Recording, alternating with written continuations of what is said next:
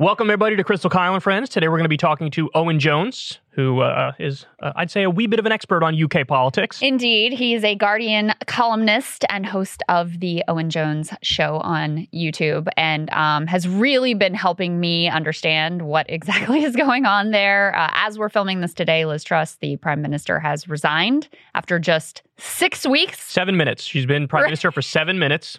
There was literally someone wrote a column that was like, a head of lettuce will last longer than Liz Truss. And it did. And it did. Yeah. They got a head of lettuce, like put a wig on it, and the lettuce is still around, and Liz Truss is not. I'd love to know the specifics. Like, did she have to move all of her shit into, 10 Downing Street? Is that Yeah. what it is? And then, now it's like, she didn't even get all the back it boxes up. unpacked, and it's like, Yeah. oh. Yeah. Like, how exactly does that work? yes.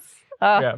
so bad. So she instituted this just like eye-watering, like right-wing market ideological agenda. Cut taxes for the rich. Yeah. As, you know. Even the part that really was like the icing on the cake for me, the big thing was the cut taxes for the rich and to stop any sort of corporate tax raise going in, which was supposed to go into effect.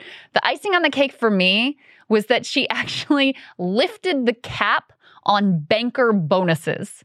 Like, that shows you how just totally, like, Robber Baron shit. markets, Thatcher, Reagan, yay stuff she was going with, and did not work out well. Total in Robber any Baron respect. shit. And then it's like, gee, I wonder why I have a fucking 10% approval rating. Literally. Yeah. Well, maybe because of that. Right. As regular people are struggling, you're like, what if bankers got bigger bonuses? So something else that Owen has done that I've really enjoyed is he just went to this conservative party like conference or meetup or whatever, and he would just interview the MPs that he could get a hold of that were willing to talk to him, and just ask them really basic questions, and then they would totally reveal how like hollow and empty or bigoted or terrible, or like classist. One of them was like, didn't just refuse to believe that there was anyone food insecure in the country. I mean, it was just like totally revealing just from him cornering them and asking them. There was some theory that he had been like, sort of like targeting them, or this was all a setup or whatever. No, it was just literally the people that he could grab and that were willing to talk to him, and they just, By the way, I would love to do that. I would love to go to like a Trump rally and talk to the people, or get into a room with Republican politicians and talk. I would love that. That would be amazing. Yeah. Because, you find the simplest fucking questions you ask, and be like, yeah. Well, we have a good example of that with Jordan Peterson, to be honest with you. Yeah. So anyway, Jordan Peterson did a podcast with, I think it's like a Muslim scholar in the UK. He posted this on his YouTube channel. And this part that we're about to show you right here has gone viral. And it's gone viral for obvious reasons. You'll see why. Let's take a look, and then we'll break it down. The question, did that happen, begs the question, what do you mean by happen? Because when you are dealing with fundamental realities and you pose a question, you have to understand that the reality of the concepts of your question, when you're digging that deep, are just as questionable as what you're questioning. So people say to me, do you believe in God?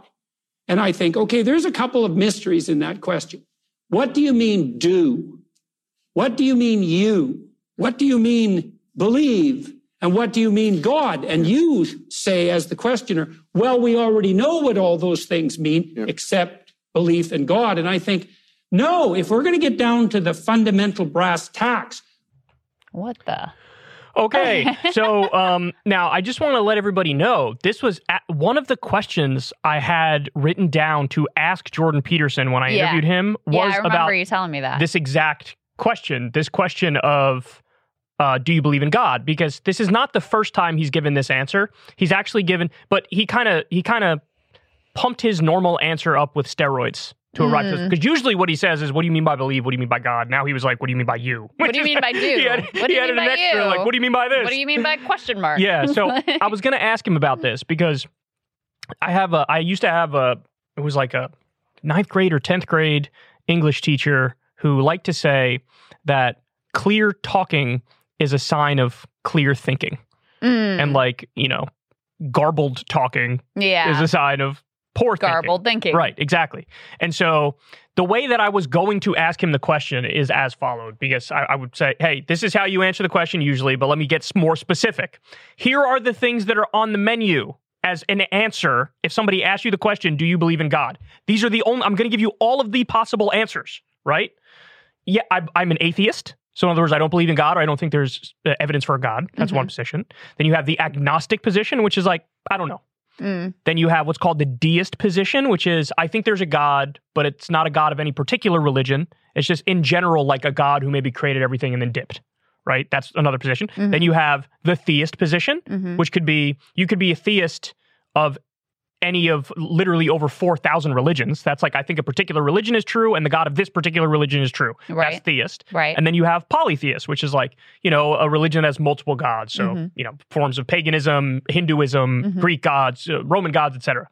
Those are literally the only things on the menu. Like, it is one of those things. I'm defining for you. Yes. When I say God, Yes. I'm defining for you what I mean by that. Right. Here's your option. So which of all of those options are you most, and I could just ask, like, what are you most in alignment with? Not even like, give me a hard answer, like, you have to pick one and that's it. Just which one are you most in alignment with? Why do you think that he struggles so much and like tap dances around this so much? That's a great question. He's clearly very sympathetic to Christianity.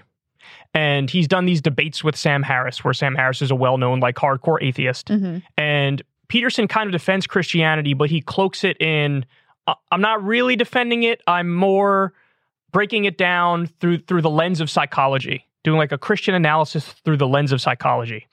And so I think he is a Christian, but he knows it's not like logically and factually defensible, where, you know, like, because if you take that to its logical conclusion, yeah, you'd be like a literal Bible believer. You'd have like a fundamentalist interpretation of it. I think he's smart enough to know a fundamentalist interpretation is obvious bullshit.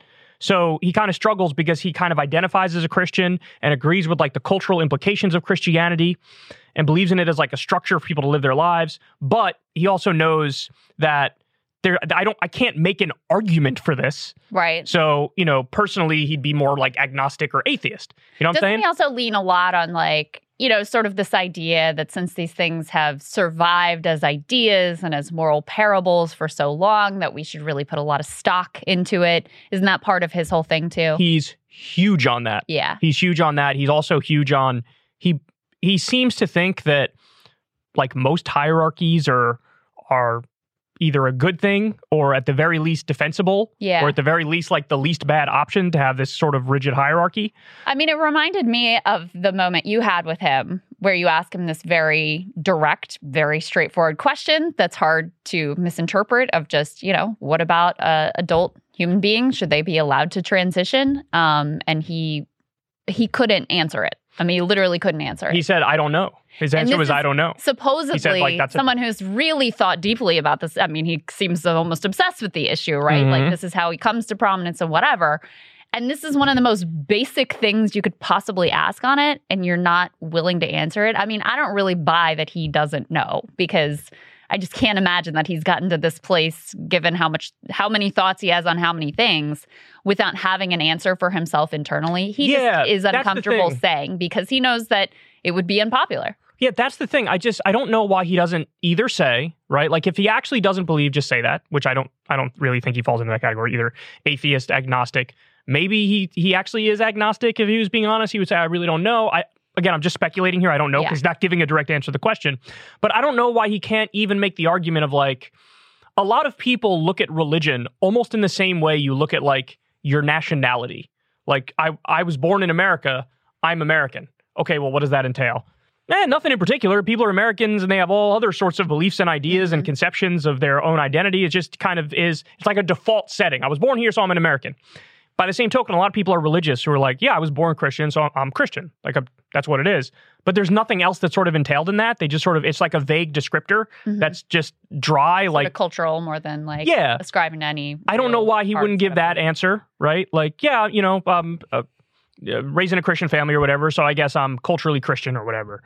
You know, that's one answer he could have given if he feels that way, or just say, I don't know what I am. I'm agnostic, but I like the structure of Christianity.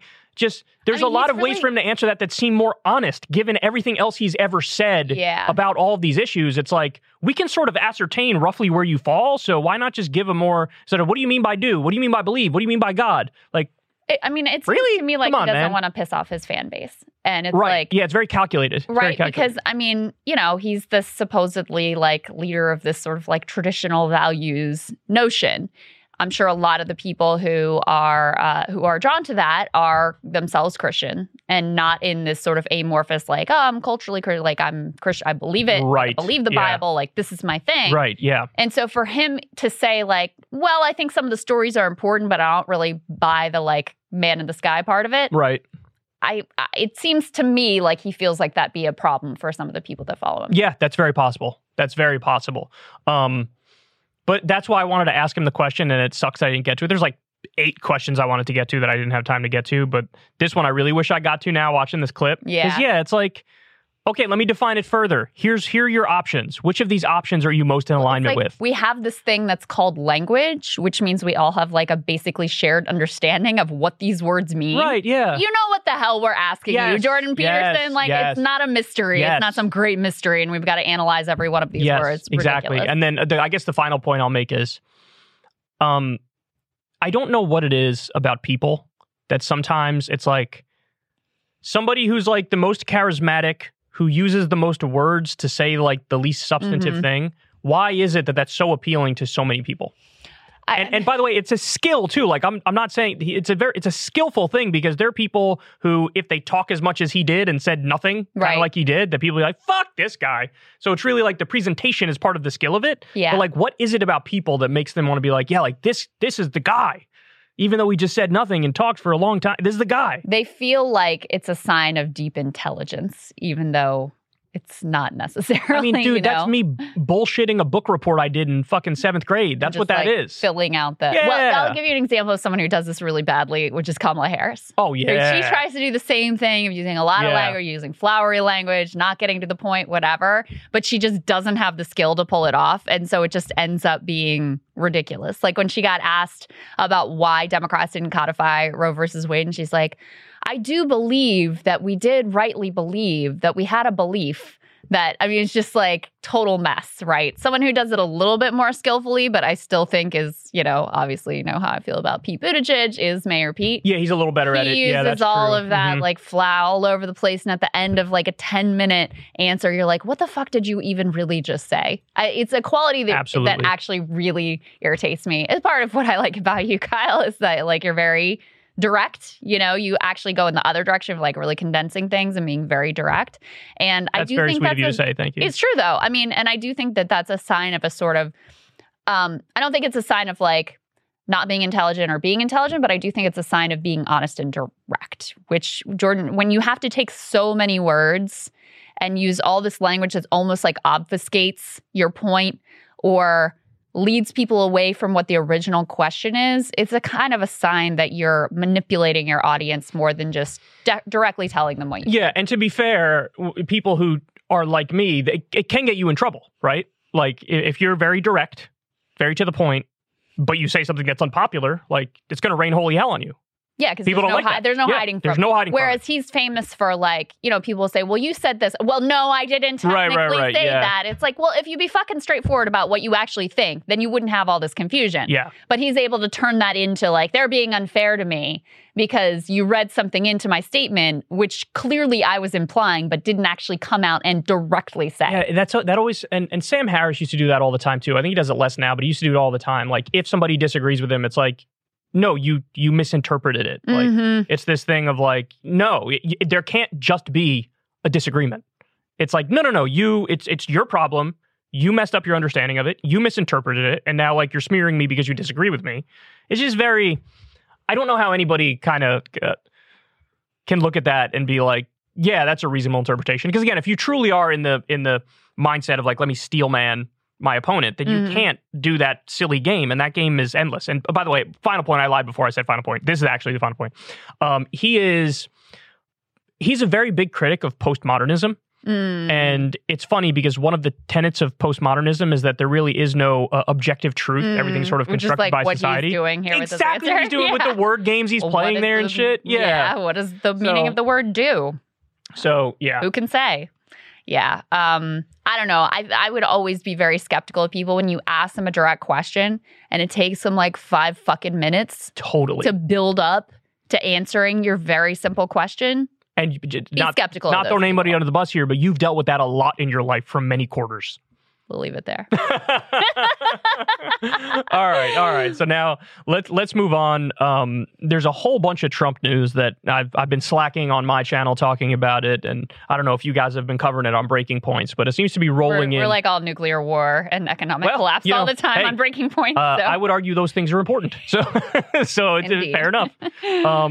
So a bunch of Trump headlines. Let me share them with you guys. Trump loses bid to dodge judge he called unbelievably unfair in New York fraud case. Okay. So he tried to make it so that, hey, we don't want this one. This one's like unfair. And apparently they were like, how about no? And that's where you're going. Right. So this is the case with Letitia James. Mm-hmm. Letitia James did a press conference. By the way, I loved the Trump Inner Circle reaction to her press conference. It was literally the dumbest thing I've ever seen. Letitia James listed here's 12 different crimes. Here are the specifics of the crimes. Right. And the specifics were mind-boggling. He said his one of his properties was 30,000 square feet, and then they checked it and it was 5 or 10,000 square feet. Just absurd stuff. Clear case of tax fraud, insurance fraud, business fraud. And again, she was very specific with the claims. Right. And then the response from Trump's Inner Circle was fake news, witch hunt.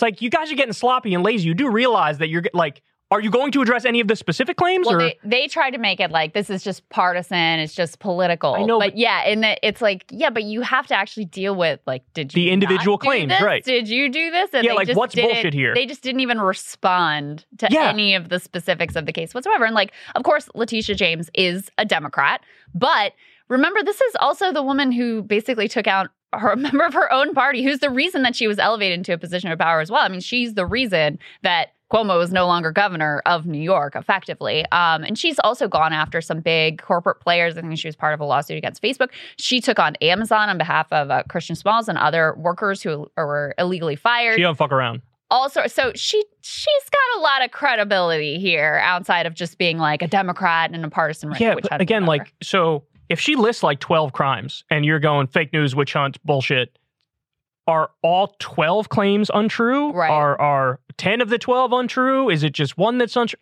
You have to make an argument. Mm-hmm. She presents all this shit in a detailed manner, and they're just no. Yeah. No. It's okay, well, we'll find out, because again, now he's not getting the judge that he wants to get. So that's one update. Okay. The next update we have is Trump prosecutors see evidence for obstruction charges. So this one I read through and it was very significant. And this has to do with the documents case, of course, Mar-a-Lago, classified documents that Trump had, God knows why, and God knows what, apparently some related to nuclear something, just total disaster for him. And, what they're saying here is that some of the people who are working this case say, yeah, we've got enough to charge him with obstruction. Now, that doesn't mean they will charge him with obstruction. That article seemed to indicate that they wanted to have something in addition to obstruction, so it's not, quote, just a process crime kind of a thing. Yeah. I mean, keep in mind, if it was you or me or anybody else that did this, they wouldn't be wringing their hands about whether obstruction is enough. But the fact that they are leaking to the press that they've got enough to indict him on obstruction and just haven't officially made the call. That's a big deal. Pretty significant. The details here also said that, they would probably make a decision after Christmas about what direction to go in. So now let me ask you, was that headline related to this other one in Reuters that there's an aide that tells the FBI Trump ordered boxes to be moved at Mar-a-Lago, and they actually have it on video? So that's the same thing? I think so, because, what this person who apparently is now, talking to the FBI said is, Trump directly told me to move boxes. And this was after he was already subpoenaed, after they said, hey, give back all the stuff you got. I mean, that's dead to rights stuff. And you got it on camera? Come on. How do you get out of that when it's directly coming from him saying, they were here, we got to move these boxes to a different location? That's open and shut right there. And then the other thing is, they now think he has even more classified and top secret stuff that he hasn't turned over. Well, I think they've long suspected that they didn't get everything in the raid that they executed on Mar-a-Lago. And so, Trump is now saying behind the scenes, maybe I'll do give them a guided tour and allow them to do a supervised search. Because, I don't know. He tried the I'm not going to cooperate at all, I'm going to totally stonewall approach that obviously has landed him in a lot of trouble. So maybe he's considering at least pretending to sort of cooperate and see if that smooths the waters at all. So let me ask you this. In a world that made like any sense at all, even the tiniest amount of sense you could think of, right? This, like, he'd be beyond done. Like, it would be a foregone conclusion, right? Yeah. So make a case that I'm wrong about that, because again, all my instincts and all the evidence points in one direction. Done, what do you mean? I mean, if this was anybody else, jail time. I'm like Jordan Peterson asked. What do you mean by done? Yeah. No, but seriously, if this was anybody else, they would end up behind bars. Yeah. They would end up behind bars. And there's so many cases. New York, tax fraud, insurance fraud, business fraud. Granted, that's a civil case. That's not a criminal case, but he's facing up to a $250 million fine over there. That could be just devastating to him personally, right? Yeah. Then you have the Georgia cases where they try to do the fake elector committee there, and they're saying this is a criminal investigation and it's moving forward. They want Rudy Giuliani to testify. I think they want Trump to testify. He might be a target of the investigation. We don't know yet, but he was caught on the phone saying, find me 11,000 votes, etc. Right. Then you have the federal government case, of course, with the classified documents and what he did with them. And you have grand juries here on January 6th and on fake elector scheme. So I think those are all the ones we know of. Yeah, so if just one of these works, other than the New York one, because that's civil, right? But if just one of these works and gets him on anything, I don't, make a case that that's not going to happen. I mean, look, I can see it just from this perspective that Merrick Garland gets cold feet. That's the only case I can see is that the DOJ, can't. Oh, it'll tear apart the country. We can't. Yeah, that's the only that they can't bring themselves to do it, and they're too weak and cowardly, and they ultimately decide. Like, for example, if so the obstruction thing I think is really clear, and they obviously think there's enough to charge him on this, and that means if they think there's enough to charge him on that, that means they also think it's really quite open and shut, and very little in terms of what Trump could say to do to get out of it. But if they feel like, oh, we've got to add something else on, well, some of the other potential charges are a little bit more complex. The January 6th stuff, I think, is actually kind of hard to charge, and you've gone over that as well. I totally agree on that. The fake elector stuff, there might be more of a path there to a charge on defrauding the government. And actually, there was an update on that this week, let me see if I can get this right. That John Eastman, who was one of Trump's lawyers, he's now, a judge is compelling him to turn over all his emails to the January 6th committee, even though he really didn't want to. And what they're saying those emails show is that Trump directly knew that the numbers and the theories that he was going forward with were lies, that he had been informed that this is untrue, and yet they still went forward with court filings asserting that these things were true, even though Trump knew they weren't. So, knowingly lying about these, supposed fraud that was going on. So, that could be a potential avenue that could potentially be relevant to the Georgia inquiry or the fake elector scheme here as well. So, I could see something like that in addition to obstruction and whatever the hell else they think about the Mar-a-Lago document situation. See, now what I would hate is if Merrick Garland gets cold feet, says it'll tear apart the country if I do this, there'll be violence if I do this, so I'm not going to do this. And then the takeaway from everybody on the right, not just the far right, is going to be well, it was another witch hunt, And it's no, look at all of this shit. It's overwhelming. They're going to say it's a witch hunt no matter what. That's true. If they charge him, but moderates, independents, center-right people, you know what I'm saying? Whoever's sane. Yes. Yeah. Agreed. Agreed. And if nothing ends up being charged, then I think they'll be more movable by that argument of all this media freak out, 24/7 coverage, everyone melting down, and there's no there. The walls didn't close in as usual. Once again, they were coming after him unfairly. And by the way, this is all a distraction from your pocketbook issues and teachers grooming your kids or whatever. And just to show that I'm a sincere actor on this front, and it doesn't come from a partisan place.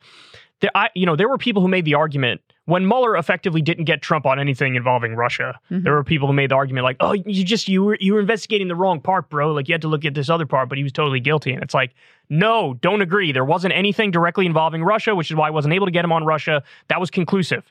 But in this case, if they don't charge him, it's y'all fucked up. Right. You have the evidence there. There's so much that it's if you don't do it, that's on you, because he's. What's interesting, though, and we'll end on this point, but I feel Mitch McConnell, the Republican establishment, even some of the donor class now, they are fed up. It's too much. It's too toxic. They don't like his every other day going out there saying, put me back in office, the election was rigged, it was stolen, etc. Because it does genuinely undermine the institutions. And when you look at the donor class on the right, the elites on the right, they're huge defenders of the institutions in the same way that the elites on the Democratic side are defenders of the institutions. So if the entire establishment is sort of aligned on that, then you could see them maybe like almost like a wink and a nod, like, go ahead. And it was already kind of a wink and a nod when the Republicans said to the January 6th committee, like, we're not even going to tell our side of the story. We're not going to do like, present counter information or a counter narrative. They just sort of let the Democrats run with the whole thing. You know what I'm saying? That was a wink and a nod of like, God, we hope you guys sort of can get rid of this problem for us, because they think he's holding the party back. Yeah.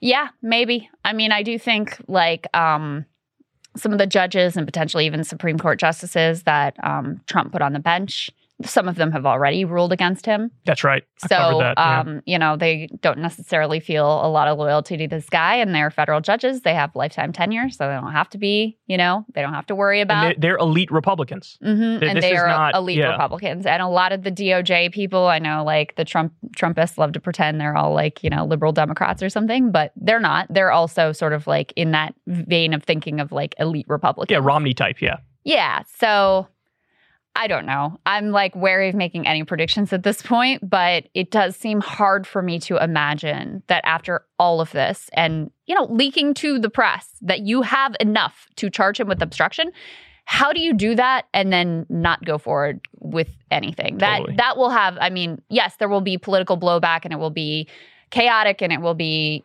potentially explosive if you do charge him. But at this point, if you don't, that also will be politically explosive and create political problems for you as well. So there's no easy path here at this point. I hope Merrick Garland just, does the right thing ultimately. From your lips to God's ears.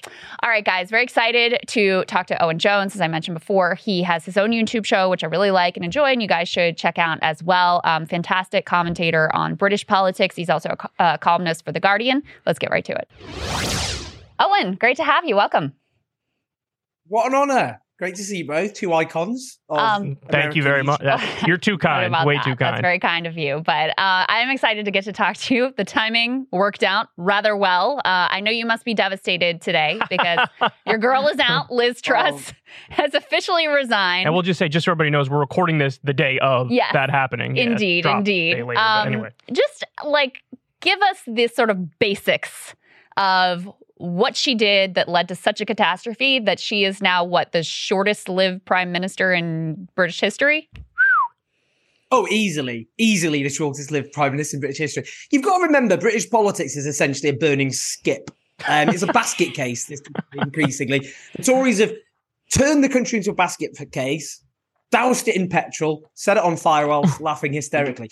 This is what happened with Liz Truss. So basically, Boris Johnson, who won the election back in 2019 on a kind of Get Brexit Done platform, he incinerated his political career, his premiership, because he partied illicitly during the pandemic and then lied about it. And a cost of living crisis took hold in Britain, which he didn't provide any answers to.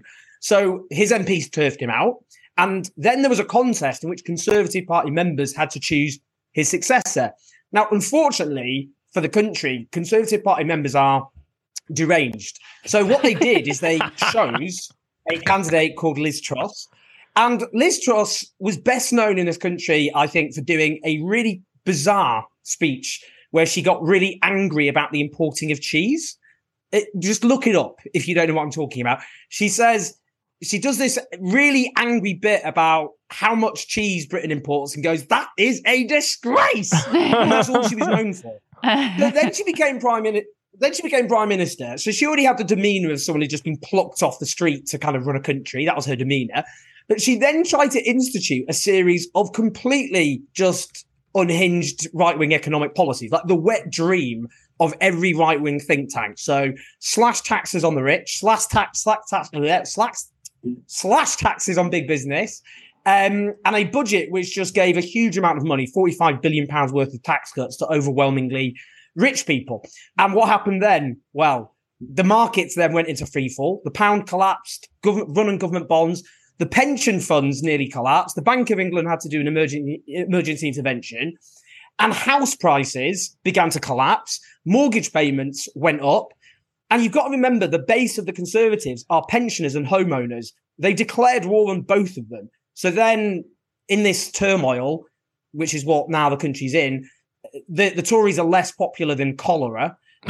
Liz Truss's ratings are beyond catastrophic. She's nearly as unpopular in this country, according to the latest polls, as Vladimir Putin is unpopular amongst the British electorate. Oh, wow. Their ratings are nearly the same. That's minus 70, Liz Truss. I saw Vladimir Putin minus 74. Wow. I saw her approval rating was under 10%. That's what it is. It was less than 10%. So the net is minus 70. And that was before, to be honest, a lot of other stuff happened. Vladimir Putin's on minus 74. So yeah, that's what we're talking about. Wow. So the MP, now, if there was an election tomorrow, essentially every Tory MP would lose their seat, every single one. So they've panicked, got rid of her. And now there's a massive leadership race in which Boris Johnson might return. What a country to live in. So let me ask you, though, because there was a part of this that was kind of confusing to me, because so effectively what Liz Truss, what her, agenda was that of like every single conservative in every single major conservative party in the world. So like when you talk about, it's classic Reaganomics or Thatcheronomics, cut taxes for the rich, deregulate, unleash the beast of the free market or whatever goofy stuff they say, right? But like historically, when conservatives do implement this agenda, usually what happens is a boom bust cycle. So you have, like the economy takes off and they're like, see, we've been proven right. And then there's a bust. It's also accompanied by like gigantic deficits as well. But what's interesting is that, as you alluded to, the market didn't respond that way this time.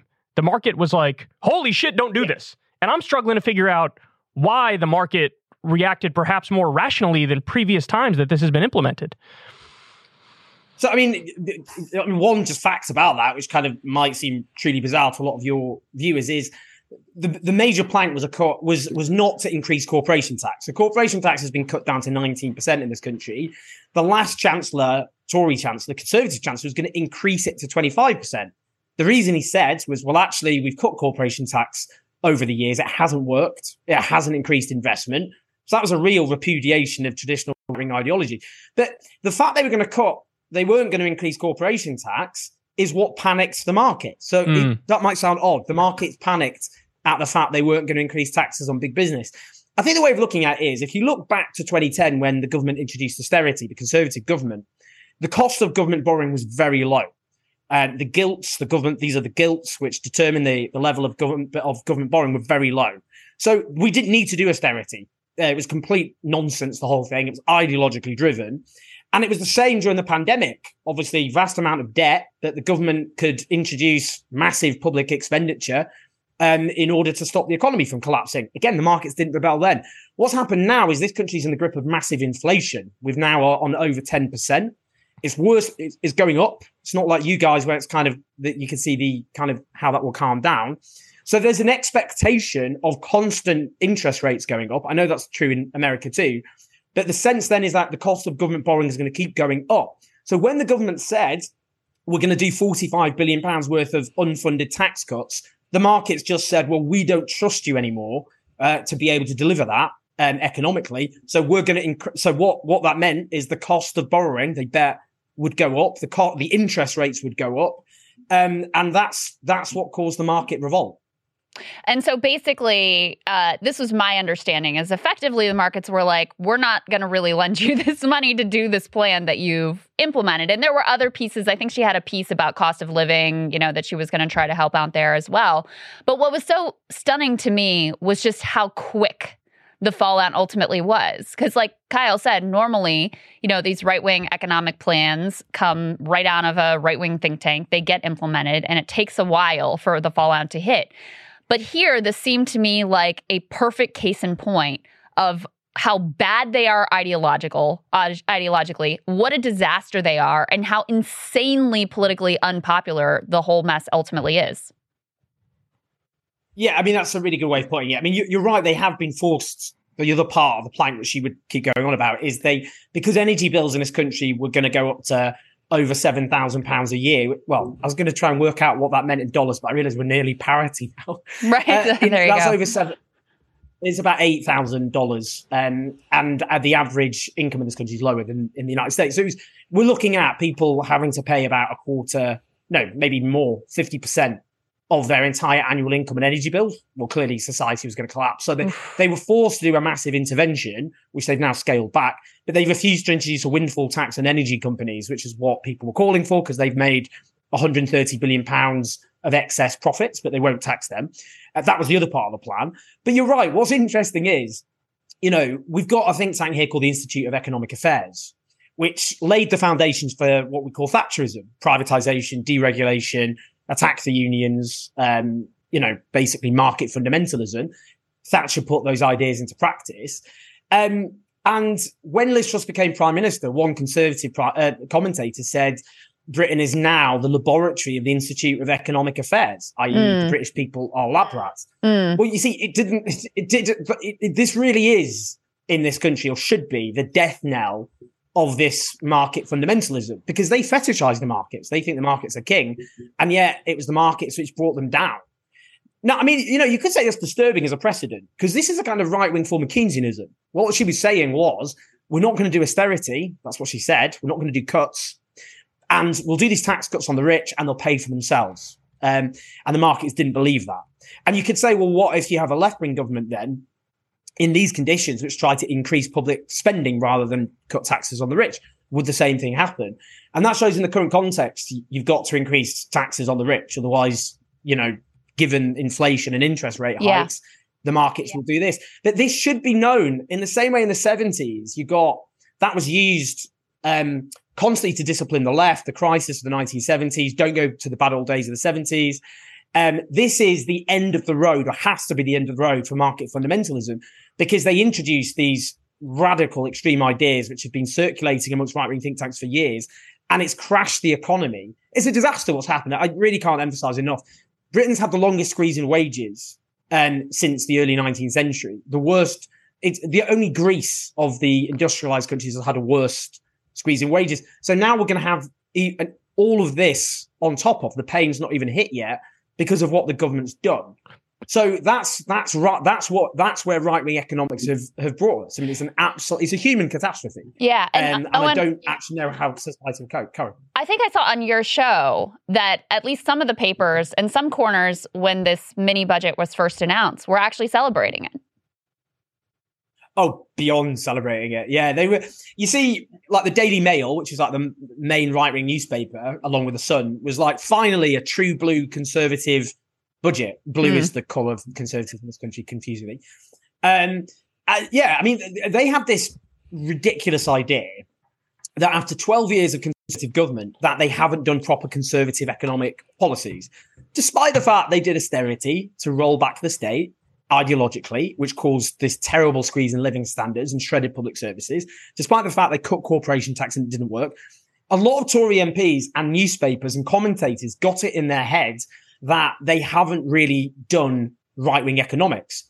And this might sound odd to say, because Boris Johnson, I know, is often compared to, say, Donald Trump. But Boris Johnson, in their eyes, wasn't conservative enough. He did do economic interventionism, like right-wing priorities. But they won the election by saying we're going to increase spending on health, on education, and on the police. And they were talking about levelling up to deal with regional inequality. They were increasing corporation tax. So a lot of conservatives were like, this isn't really conservatism. So their view was, finally, we've got our big moment. This is our big chance. Let's go all in, and we will show the genius of right-wing economics that hasn't really been able to flourish. And that's what happened. This was for them. This is our big moment to do what we always wanted to do. And what's their cope now? Like, they have to have come up with, what's their cope? They're going to say, what's their excuse now? I'll tell you. They're going to say, no, yeah, there may have been initially when you implement the plan, because of the fact it's a big change, there may be some downsides, but in the long run, if you kept doing it, eventually things would have been better off. That's going to be the argument. Is that what what are they what are they saying? Liz Truss said we went too far too fast. Right. That's the mistake she said she put it.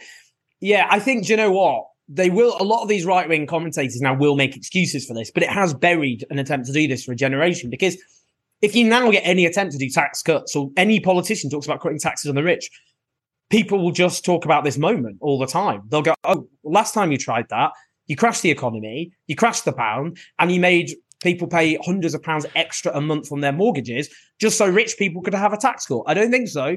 So it doesn't matter. They will have these excuses. They'll say, oh, it wasn't implemented in the exact right way. Their big excuse was it wasn't communicated properly. And what they did, just to show how kind of unhinged the whole thing was, is they didn't produce any projections, which normally a government has to do. Here's our economic plans. This is what will happen in the coming months. Revenue will be raised here. This is what it will mean for growth. They didn't do any of that. So they just shocked the market altogether.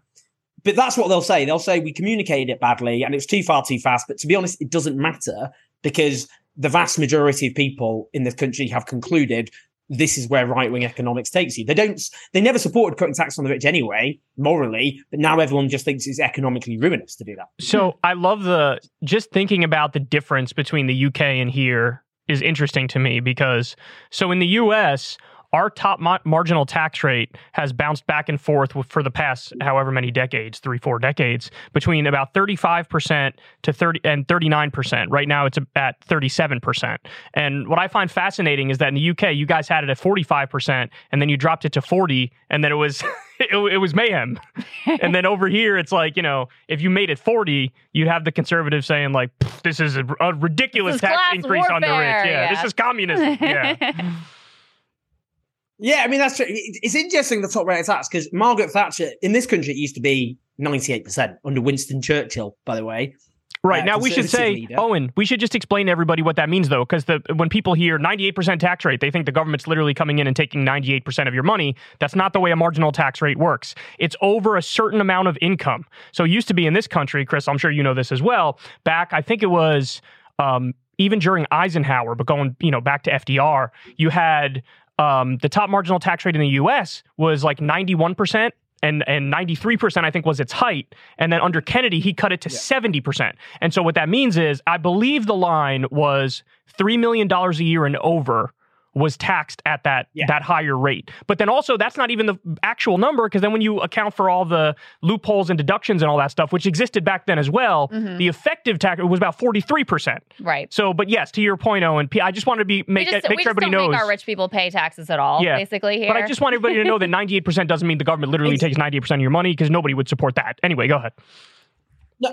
Yeah, exactly right. And actually what happens in this country in real terms, poor people spend a higher proportion of their income on tax than rich people, because of things like indirect taxes, like value-added tax, that kind of thing, indirect taxes, which hit poorer people more. And rich people, of course, use ruses often provided to them by accountancy firms that work for the Treasury, help draw up the tax law, then go back to their clients to tell them how to get around the laws they themselves have helped to create in the first place.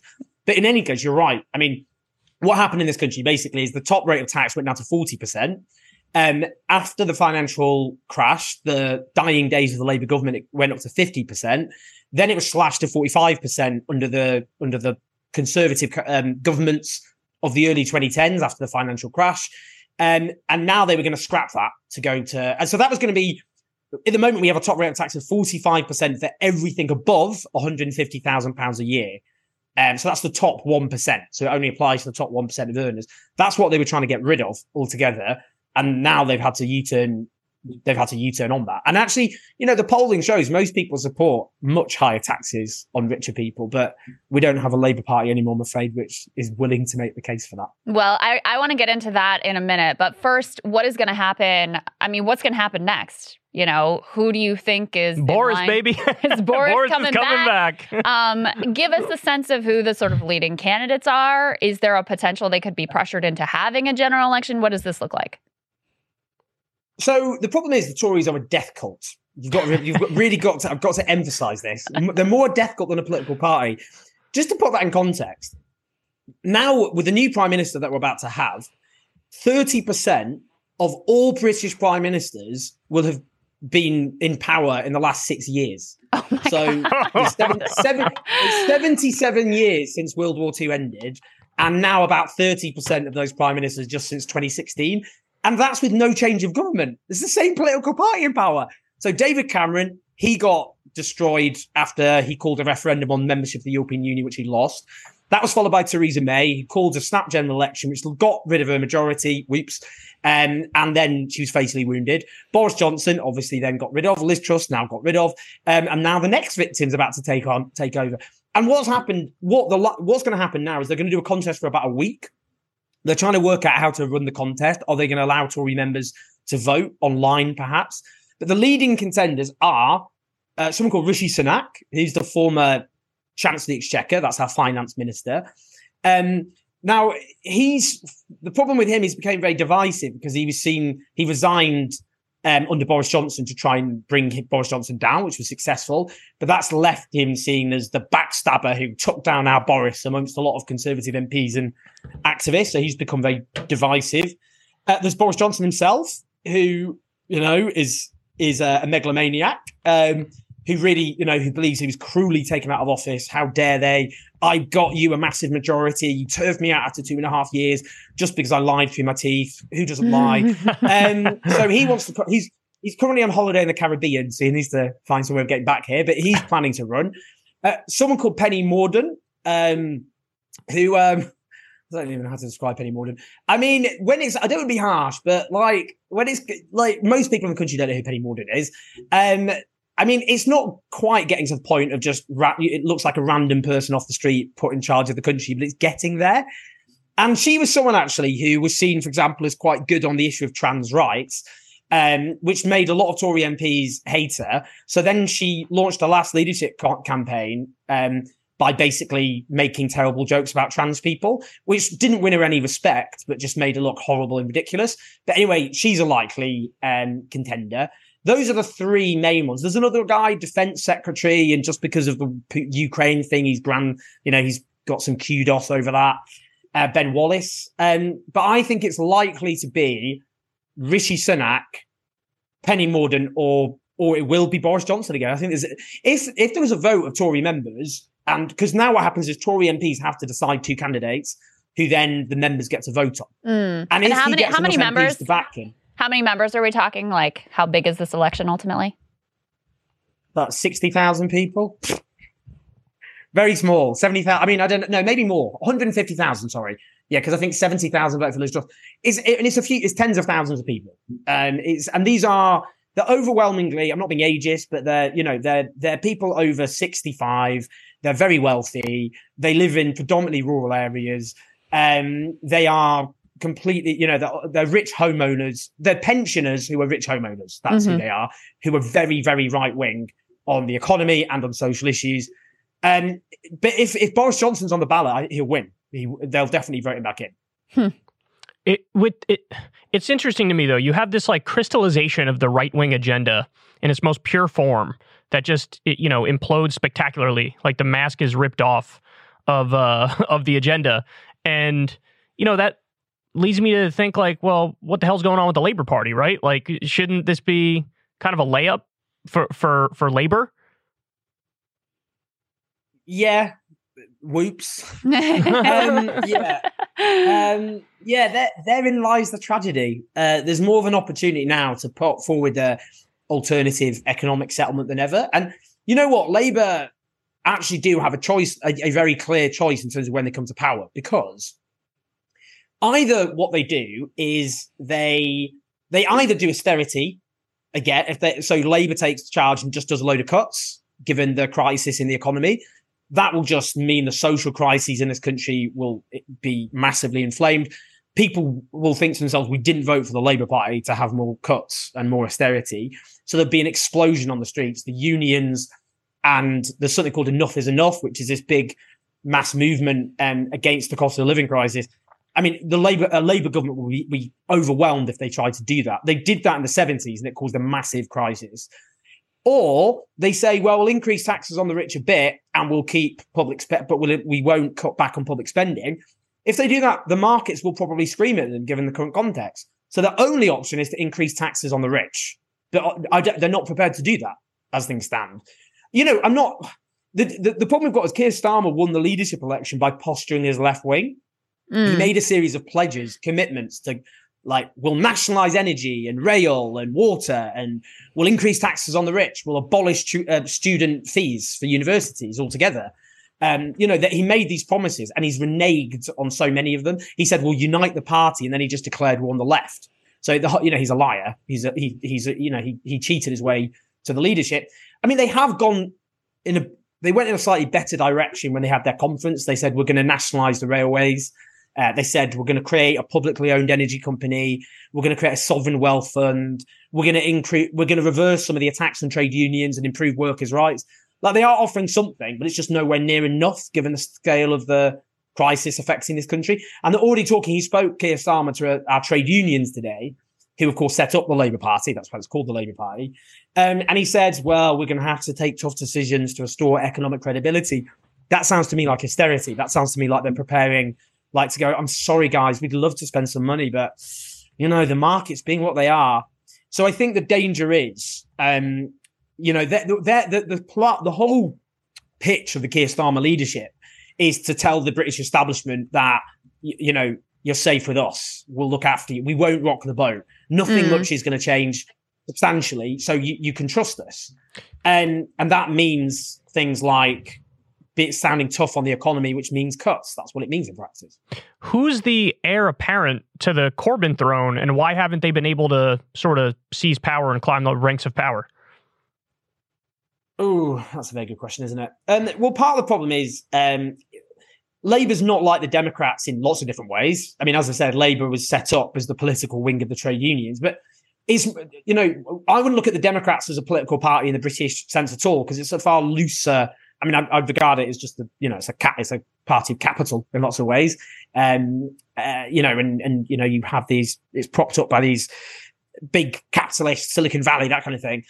But it's harder to control. So you can get left-wing candidates selected, you know, to stand in primaries, and then get elected, like Alexandria Ocasio-Cortez, of course, and the Squad. That can't happen in this country because what the Labour Party do is they just rig selections for members of Parliament. So if a left-wing candidate puts themselves forward to become a parliamentary candidate, the party just stop them.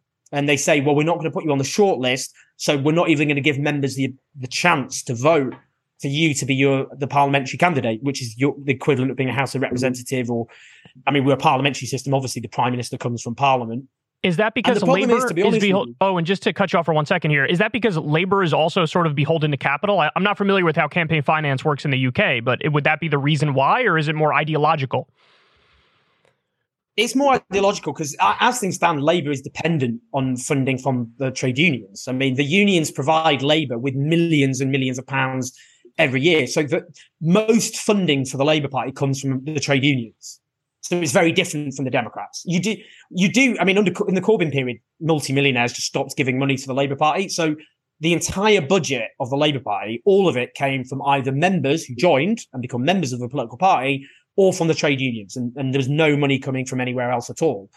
Now, what the Starmer leadership is trying to do is win over business people. That's so Clintonism. Now you've got big, exactly, and actually some former Tory donors are now going to give money to the Labour Party, so you can see what's going on there. The problem with our left is you know, they're a minority in the parliamentary party. They're very divided, and they don't have a clear leader. That's the problem. We don't have we don't have a Bernie Sanders. We don't have an Alexandria Ocasio-Cortez. We've got some great people. We've got like Zara Sultan, who's a brilliant young Labour MP, and Nadia Whittam. They're in their 20s and they're very articulate spokespeople. We have people like Clive Lewis, who's a former soldier, who's a very good communicator. He's on the left as well. Jeremy Corbyn's been kicked out of the Parliamentary Labour Party by the leadership, and they won't readmit him. And he's become very marginalised in British politics. I mean, the Labour leadership have waged war in order to make that happen. And then, you know, we don't have any. There's John McDonnell, who I hugely admire, who was Jeremy Corbyn's right-hand man. He was in charge of the economic plans. But we don't have a clear leader. And that's the tragedy, I'm afraid, of the moment. The left doesn't have a leader in Parliament. The real leader of the left at the moment, in a way, has become the leader of the Transport Workers Union, a guy called Mick Lynch, who you might have heard of. Yes, I have. And basically, he came to prominence basically for like just not taking shit off stupid TV presenters who would ask stupid, inane, uninformed questions. And he just went for them, humiliated them, became a viral sensation. And he's just the figurehead of Enough is Enough, this movement against cost of living crisis. So we've got a kind of extra parliamentary mass movement. The leadership of the left in Parliament is so divided. It's a real tragedy, to be honest. And what is your analysis personally of why Corbyn lost? My analysis about why Corbyn lost? Mm-hmm. Oh, blimey. Go back to 2019. Sorry. I'm just curious because we have lots of discussion about the failure of the Bernie campaign and the fracturing of the left here, and the loss of some segment of the working class to the right, and the continued sort of erosion, especially of like Latino working class people into the Republican Party. So we have all kinds of debates going on here about why and how that's happening, and I was wondering if there are any echoes there as well. Yeah, say that again. Sorry, I missed the last bit or misunderstood it. We have had a lot of debates here about the movement of the working class, the realignment, and I'm wondering if there's a similar realignment that's happening there. Well, it's tricky, I mean, what's happened in British society basically is it's uncomfortable for people like me who just prefer to talk about class politics. That's my political education. Mm-hmm. When what's clearly happened in British society is a generational divide has opened up, which is unprecedented. Because traditionally, if your parents and your grandparents voted for a political party, you were likely to vote the same way. That's just not the case anymore. In the early 80s, young people voted for Thatcherism. They voted for the Conservatives. And now the Conservatives just have no support amongst people who are young. Under 40, Conservative support already collapsed before this, including in 2019. In 2019, the working age population, Labour had a lead, but the Tories have the overwhelming support of basically home-owning pensioners who are a very large chunk of British society and who vote in very large numbers. And in 2019, what happened in 2019 really shows why culture wars are just toxic for the left, because the whole point of what Jeremy Corbyn, if you think about the 2017 general election campaign, when they got 40% of the vote below the Tories' 42%, but a really big surge in support, which threw the Tories into crisis. The mantra was for the many, not the few. That's class politics. The idea, we'll tax the rich to invest in public services. It was a kind of, your interests aren't just different from those at the top. They're on a collision course. Mm-hmm. And what Brexit did, which was about, Britain's relationship with the European Union, is it made people think it's not about whether you're working class or middle class or Labour or Tory. You're a Remainer, you support staying in the European Union, or you're a Leaver, i.e. you support leaving the European Union. As if somebody who works in a supermarket in a working class district of London who voted Remain has anything in common with David Cameron, who also voted Remain. As if some ex-miner in the north who voted Leave has anything in common with the multimillionaires who supported the Leave campaign. But that's how it made people, encourage people to think. And that was disastrous for the Labour Party because, they most of their supporters voted Remain, but in key areas of the country they needed to win, their supporters voted Leave. And they couldn't keep that coalition together. And they ended up actually, for Remainers, thought Labour was too pro-Leave, and Leavers thought it was too pro-Remain. And that really tore the electoral coalition apart. I think what's changing in this country, when people say about generational divide or talk about it, it is a class issue because overwhelmingly younger people in this country don't have capital. They're not homeowners. They're overwhelmingly privately rent. They've got very few rights. Half of them are saddled with debt if they go to university. They're in precarious employment. Their living standards have fallen. The public services they depend on have been slashed. Whilst there are still poor pensioners. There's 1.9 million poor pensioners in Britain. But they're mostly homeowners. In fact, a massive number of them just own their home outright. And their pensions have been protected under the Conservatives. So the problem for Labour has been, how do you win over those pensioners who are socially conservative and economically relatively secure, when actually the people who support Labour are overwhelmingly younger people who are precarious and insecure, but in urban areas where Labour just piles up the votes in these safe seats. Yep. There are a lot of... That's been the problem. There are a lot of echoes. It's very similar dynamics here in terms of, if you look at the amount of wealth that millennials and now certainly Gen Z have been able to accumulate, millennials are behind on every single life milestone as compared to older generations, certainly on home ownership. And I really have come to see home ownership as one of the most significant divides in terms of society, in terms of politics, in terms of all of that. Because, the American dream is buy the house, have the family, have the white picket fence. And now, if mommy and daddy aren't rich and they can't upfront your massive down payment, you're shit out of luck. And I know that, housing politics and the affordability crisis has been incredibly relevant there as well. Very much so. So home ownership amongst younger people has just collapsed in the last 20 years. Amongst middle-income young adults, it's halved. And we don't have, in this country, we had a tradition quite differently from America of council housing. That's public government provided housing, which after World War II, there was a massive, at the time, there was a Labour politician called Nye Bevan, and he was the health secretary, and he's in charge of housing because housing was seen as so fundamental to public health. And he created this mass program of building this council housing. And he said he wanted it not just for the poor. He said he wanted it to support mixed communities. He said to recreate what he called the lovely feature of the English and the Welsh village, where the doctor and the grocer lived next to each other. But what happened in the 1980s under Thatcherism is people were encouraged to buy their own council homes. So we had a massive collapse in public provided housing. And what happened is a massive chunk of that just got taken over by private landlords charging twice the rent of what would have been the case before. So you've got this generation of people who go into a private housing market with rip-off rents, with no security, often terrible landlords, often very bad quality housing, where they're spending half or more of their income on rent. That's before bills.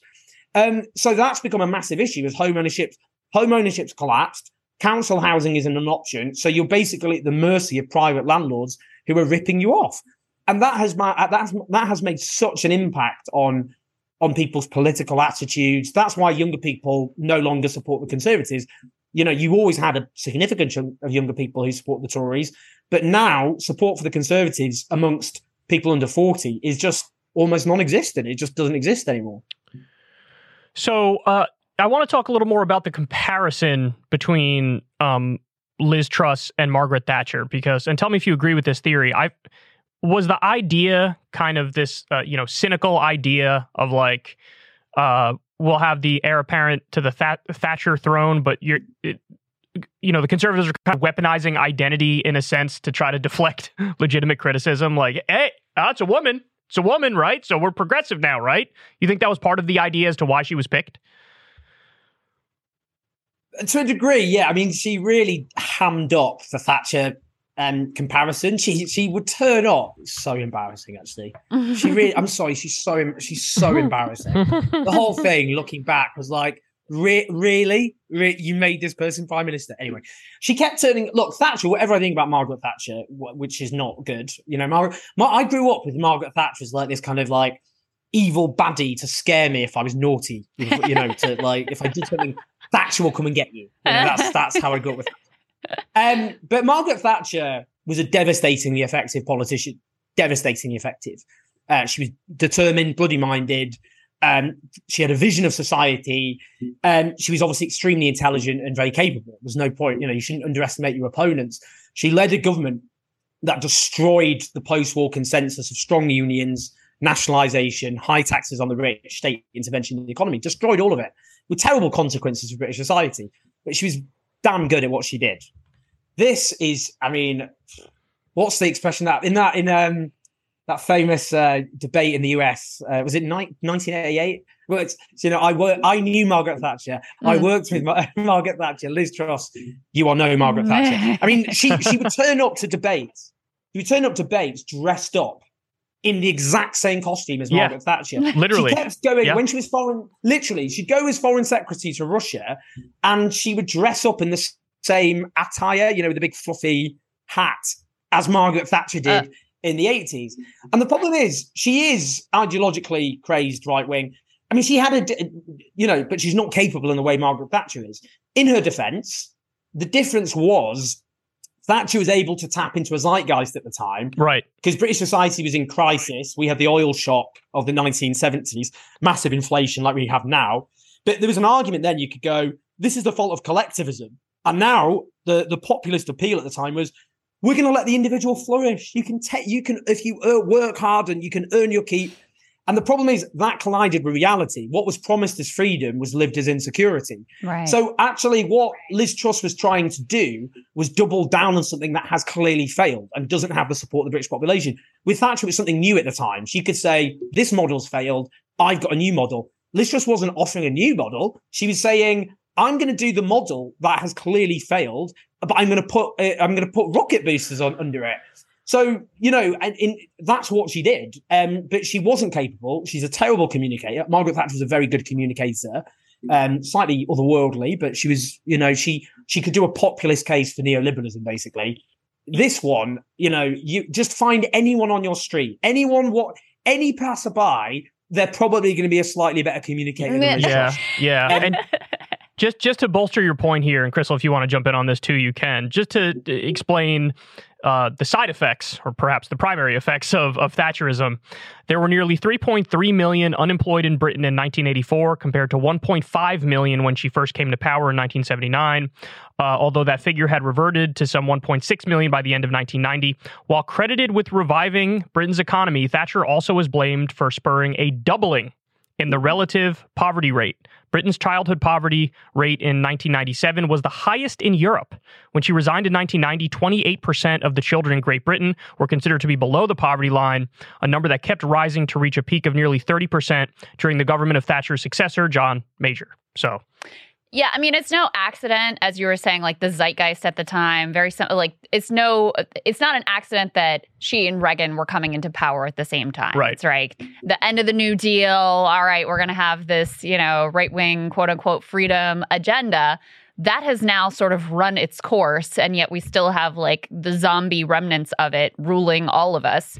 So what is the current zeitgeist as you see it among the British public? Like if you had direct democracy and they were to vote on an economic platform and plan, what do you think it would look like?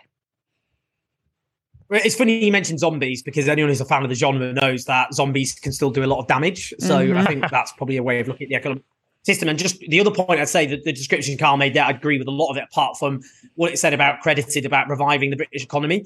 It's a lie with Thatcherism, which, will let me answer the final point there, because the decade that had the best economic growth in Britain was the 1960s.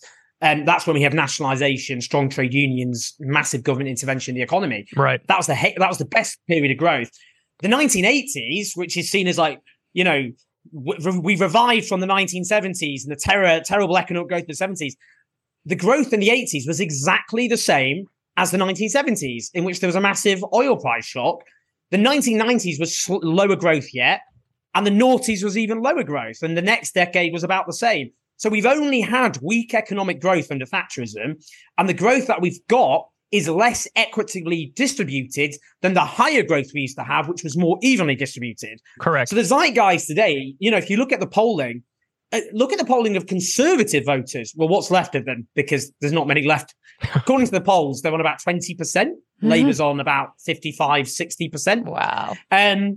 Now, but amongst conservative voters, when they had a few more, conservative voters, there's massive support for nationalisation of energy. So in British society now, about 3/4 of the population support nationalisation of utilities. Wow. There's massive support for increasing taxes on the rich, again, is like 70% plus. You could go through a whole raft of left-wing economic measures, and it's not just the general population who support them, but people who consider themselves right-wing support nationalisation, higher tax on the rich. If you look at the unions, I think it's a really interesting point, because unions haven't collapsed to the degree they have in the United States, but they're still much lower than they were. The peak was 50% of all workers were unionized in 79. It's now about a quarter. But traditionally, strikes weren't that popular. But at the moment, the strikes that are taking place, the polling shows that the public support them more than they don't. Amongst the working age population, very large support for the unions going on strike. So actually what's changed because of the cost of living crisis and an economic model that's clearly failed is people have moved pretty drastically to the left. And the tragedy is the public are to the left of the Labour Party. That's where we're currently at. Yeah. And by the way, again, just to bolster your point there, Britain's Gini coefficient, that's how you measure income and wealth inequality, skyrocketed under Thatcher. So, very much so. I mean, the other thing about that, what Thatcherism did is lots of traditional industries were just shredded. You know, the docks, the factories, the mines, with nothing to replace them. So you didn't have lots of secure jobs that are well paid to replace them. It's the same in the Rust Belt in the United States. Yeah. But this happened very rapidly in Britain. And there are a lot of the places that voted to leave the European Union. They felt abandoned and betrayed, and that's why so many voted to leave the EU in the referendum campaign.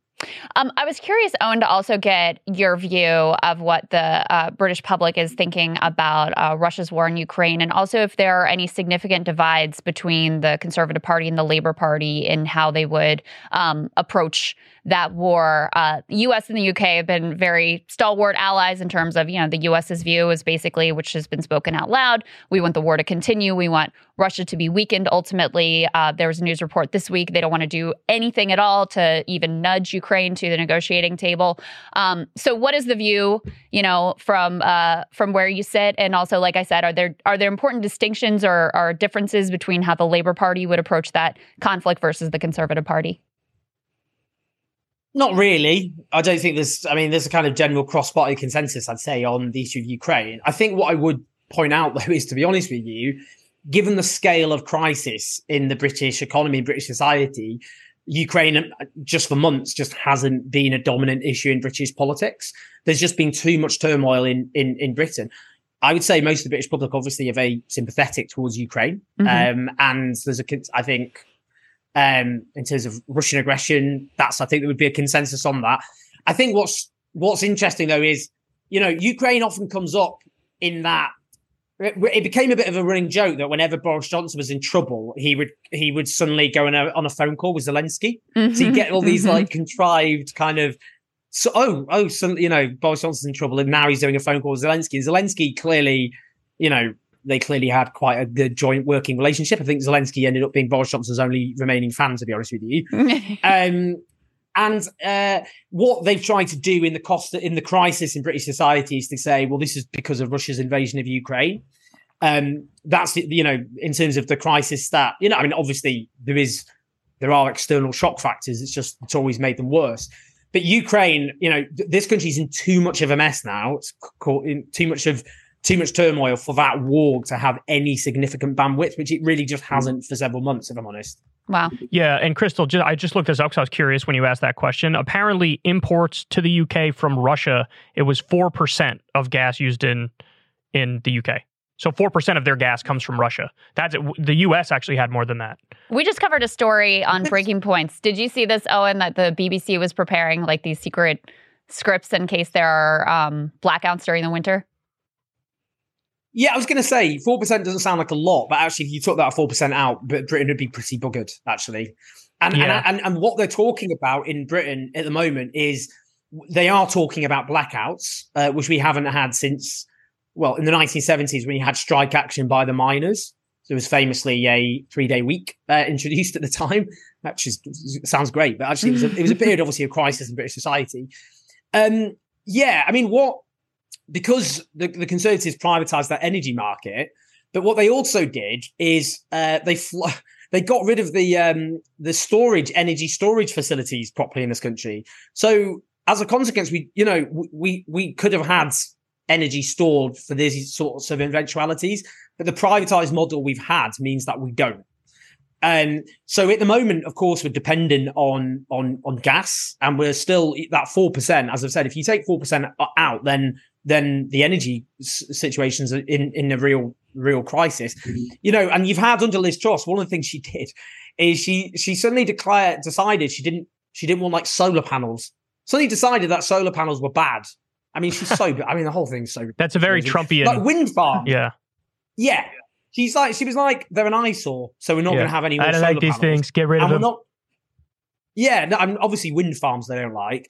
And instead she said, we're going to go for oil and gas. But even if you supported that, which you shouldn't, oil and gas would take like 25 years when you get more oil or gas to get actually in stream to actually provide energy. So it's not even relevant. So because we haven't built up a renewable energy supplies as well we could, we're still very susceptible to external shocks. And because a privatized model got rid of our energy storage facilities, obviously because they weren't profitable enough, this country could have blackouts. And you can see it's a British problem because in Northern Ireland, which remains part of the United Kingdom, of course, is England, Wales, Scotland, and Northern Ireland.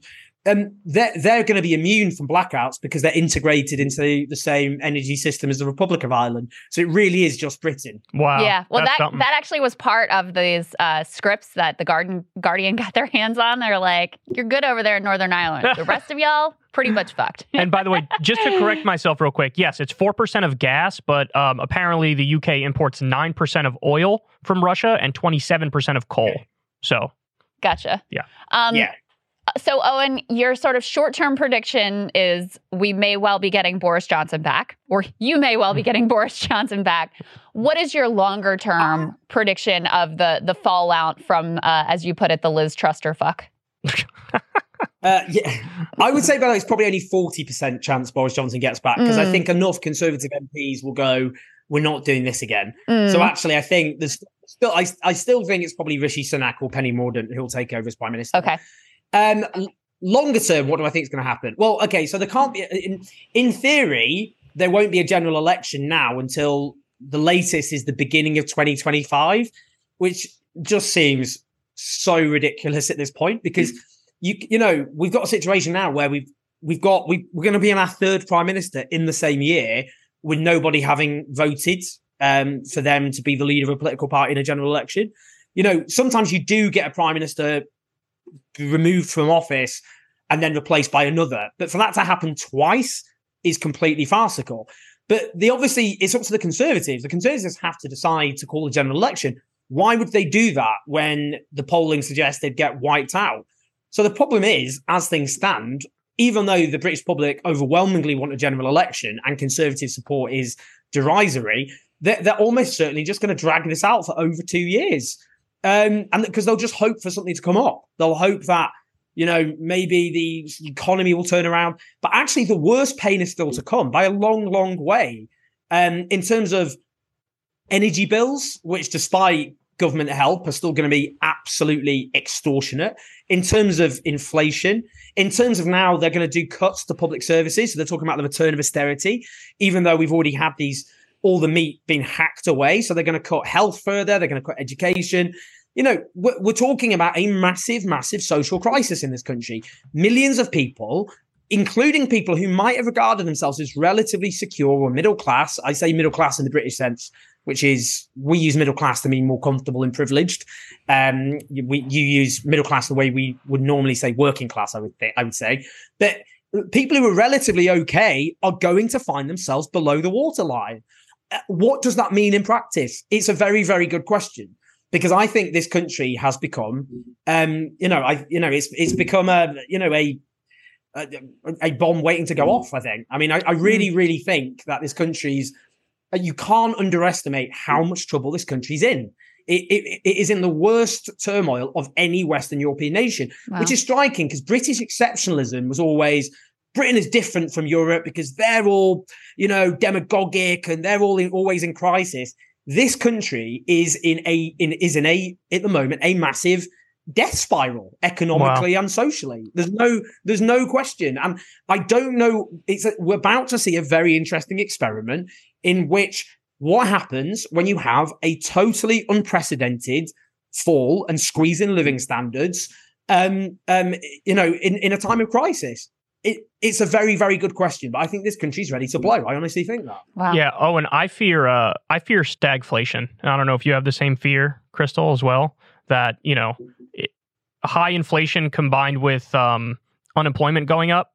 It's almost like at least the Fed policy in the U.S. almost seems designed to get to that end result. Because if we agree that the inflation is more about the supply chain and corporate profits, then to adjust the interest rates might not necessarily have the huge impact on inflation that people think it will. Mm-hmm. And so if you're trying to induce a recession, but the inflation stays up, disaster, right? Yeah. Total disaster.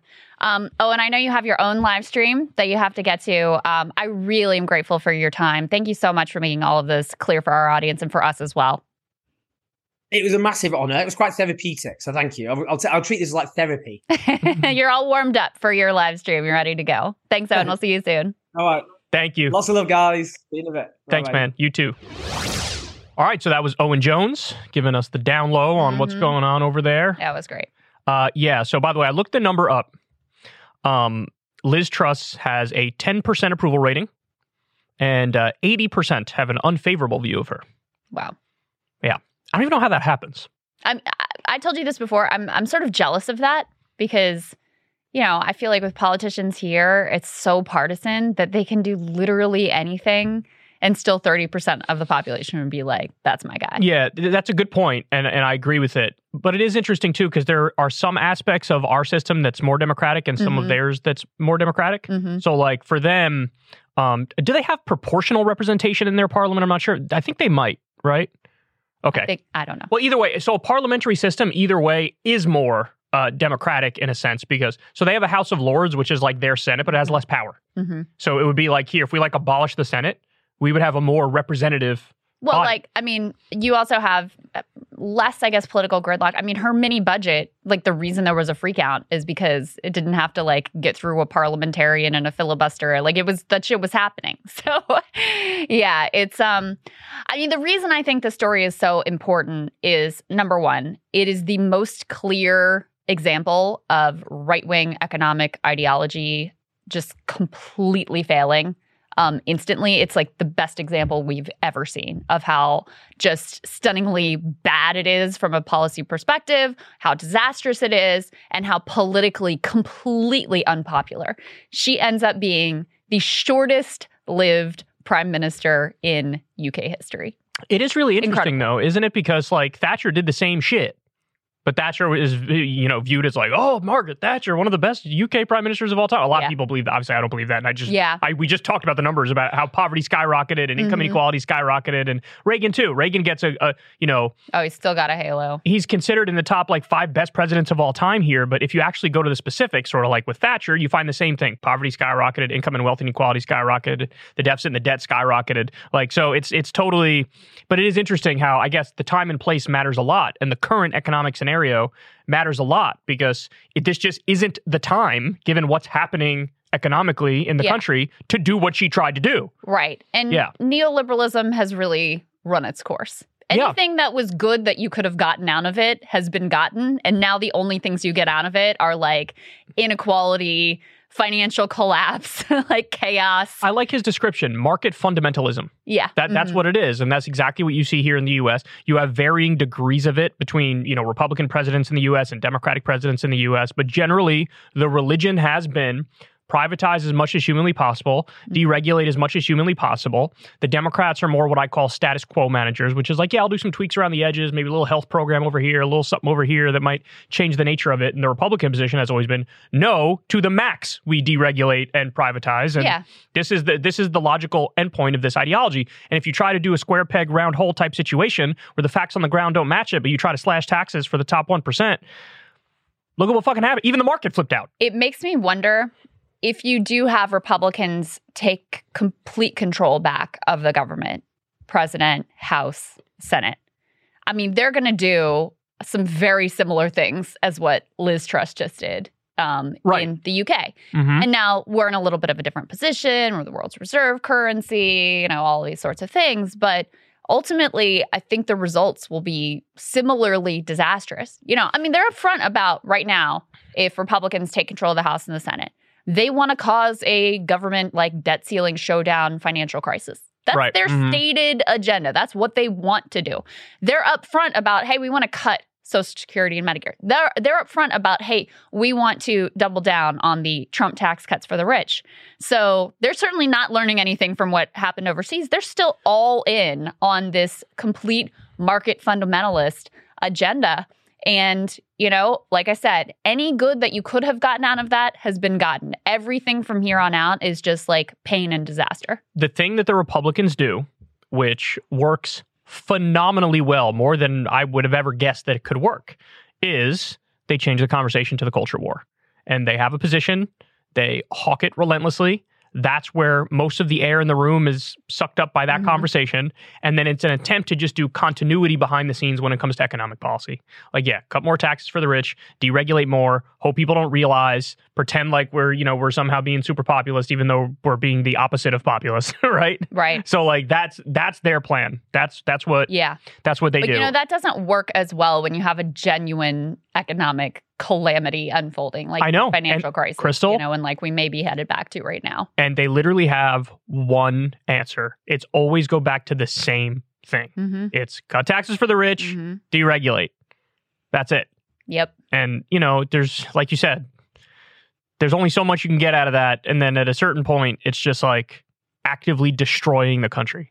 That's the point we're at. Yeah. And at least in the UK, you sort of get this very stark example of like, you did it. Everybody's like, fuck you. And then it's like, run away now. I mean, the newspaper literally celebrate, like, this is great. Finally, a real Tory budget. I love that. I love that literally the next day, like the banks having to bail them out, pension funds collapsing, homeowners, like mortgage rates spiking, just total insanity. The definition of an ideologue to me is like, if you go with the thing that you say you want and you implement it, like your ideal system, and then everything immediately crumbles to shit, and you're still going to like not be willing to acknowledge like, you don't even understand, bro. In like the long run, this would have been totally cool. Yeah. Like, everybody's overreacting. That is like the definition of an ideologue, you know? And I'm not saying they don't exist on the left too. I mean, you could imagine some like revolution type scenario where it's like, we're going to do this and this, and then society falls apart and they're like, you guys weren't even ready. That's on you, right? Yeah. So it's like, you have to, whatever your ideology is, you could have that as like, the ideal is one thing, and then you have to sort of work your way towards it in a sane, rational, responsible, reasonable way where you mitigate any of the potential downsides that come, and she just didn't do that. I mean, this is what happens. She drank the Margaret Thatcher Kool-Aid. She wanted to be Margaret Thatcher 2.0, and it's like, you got your wish. You were Margaret Thatcher 2.0, just like way less competent at it and way too aggressive, and then everything imploded. Yeah. Yeah. I mean, it really has been something to watch, from the announcement of the mini budget to the economy in free fall to the turmoil to the wrath of the public to her resignation. So we're lucky to have Owen, because we've been talking about that. Like, I've been fascinated by what's been happening there. So we booked him thinking like, we'll figure out how this is all going to play out. And then on the very day we're set to interview Owen, she actually resigned. Trust is gone. Yeah, I was amazed. Perfectly. I will say I was amazed because when I looked at what the plan was, I was thinking, this is like any conservative government anywhere in the world. This is what they do. Like, I'm not surprised by this at all. And this was the first time there was like instant, like, a backlash, like instant, like, no.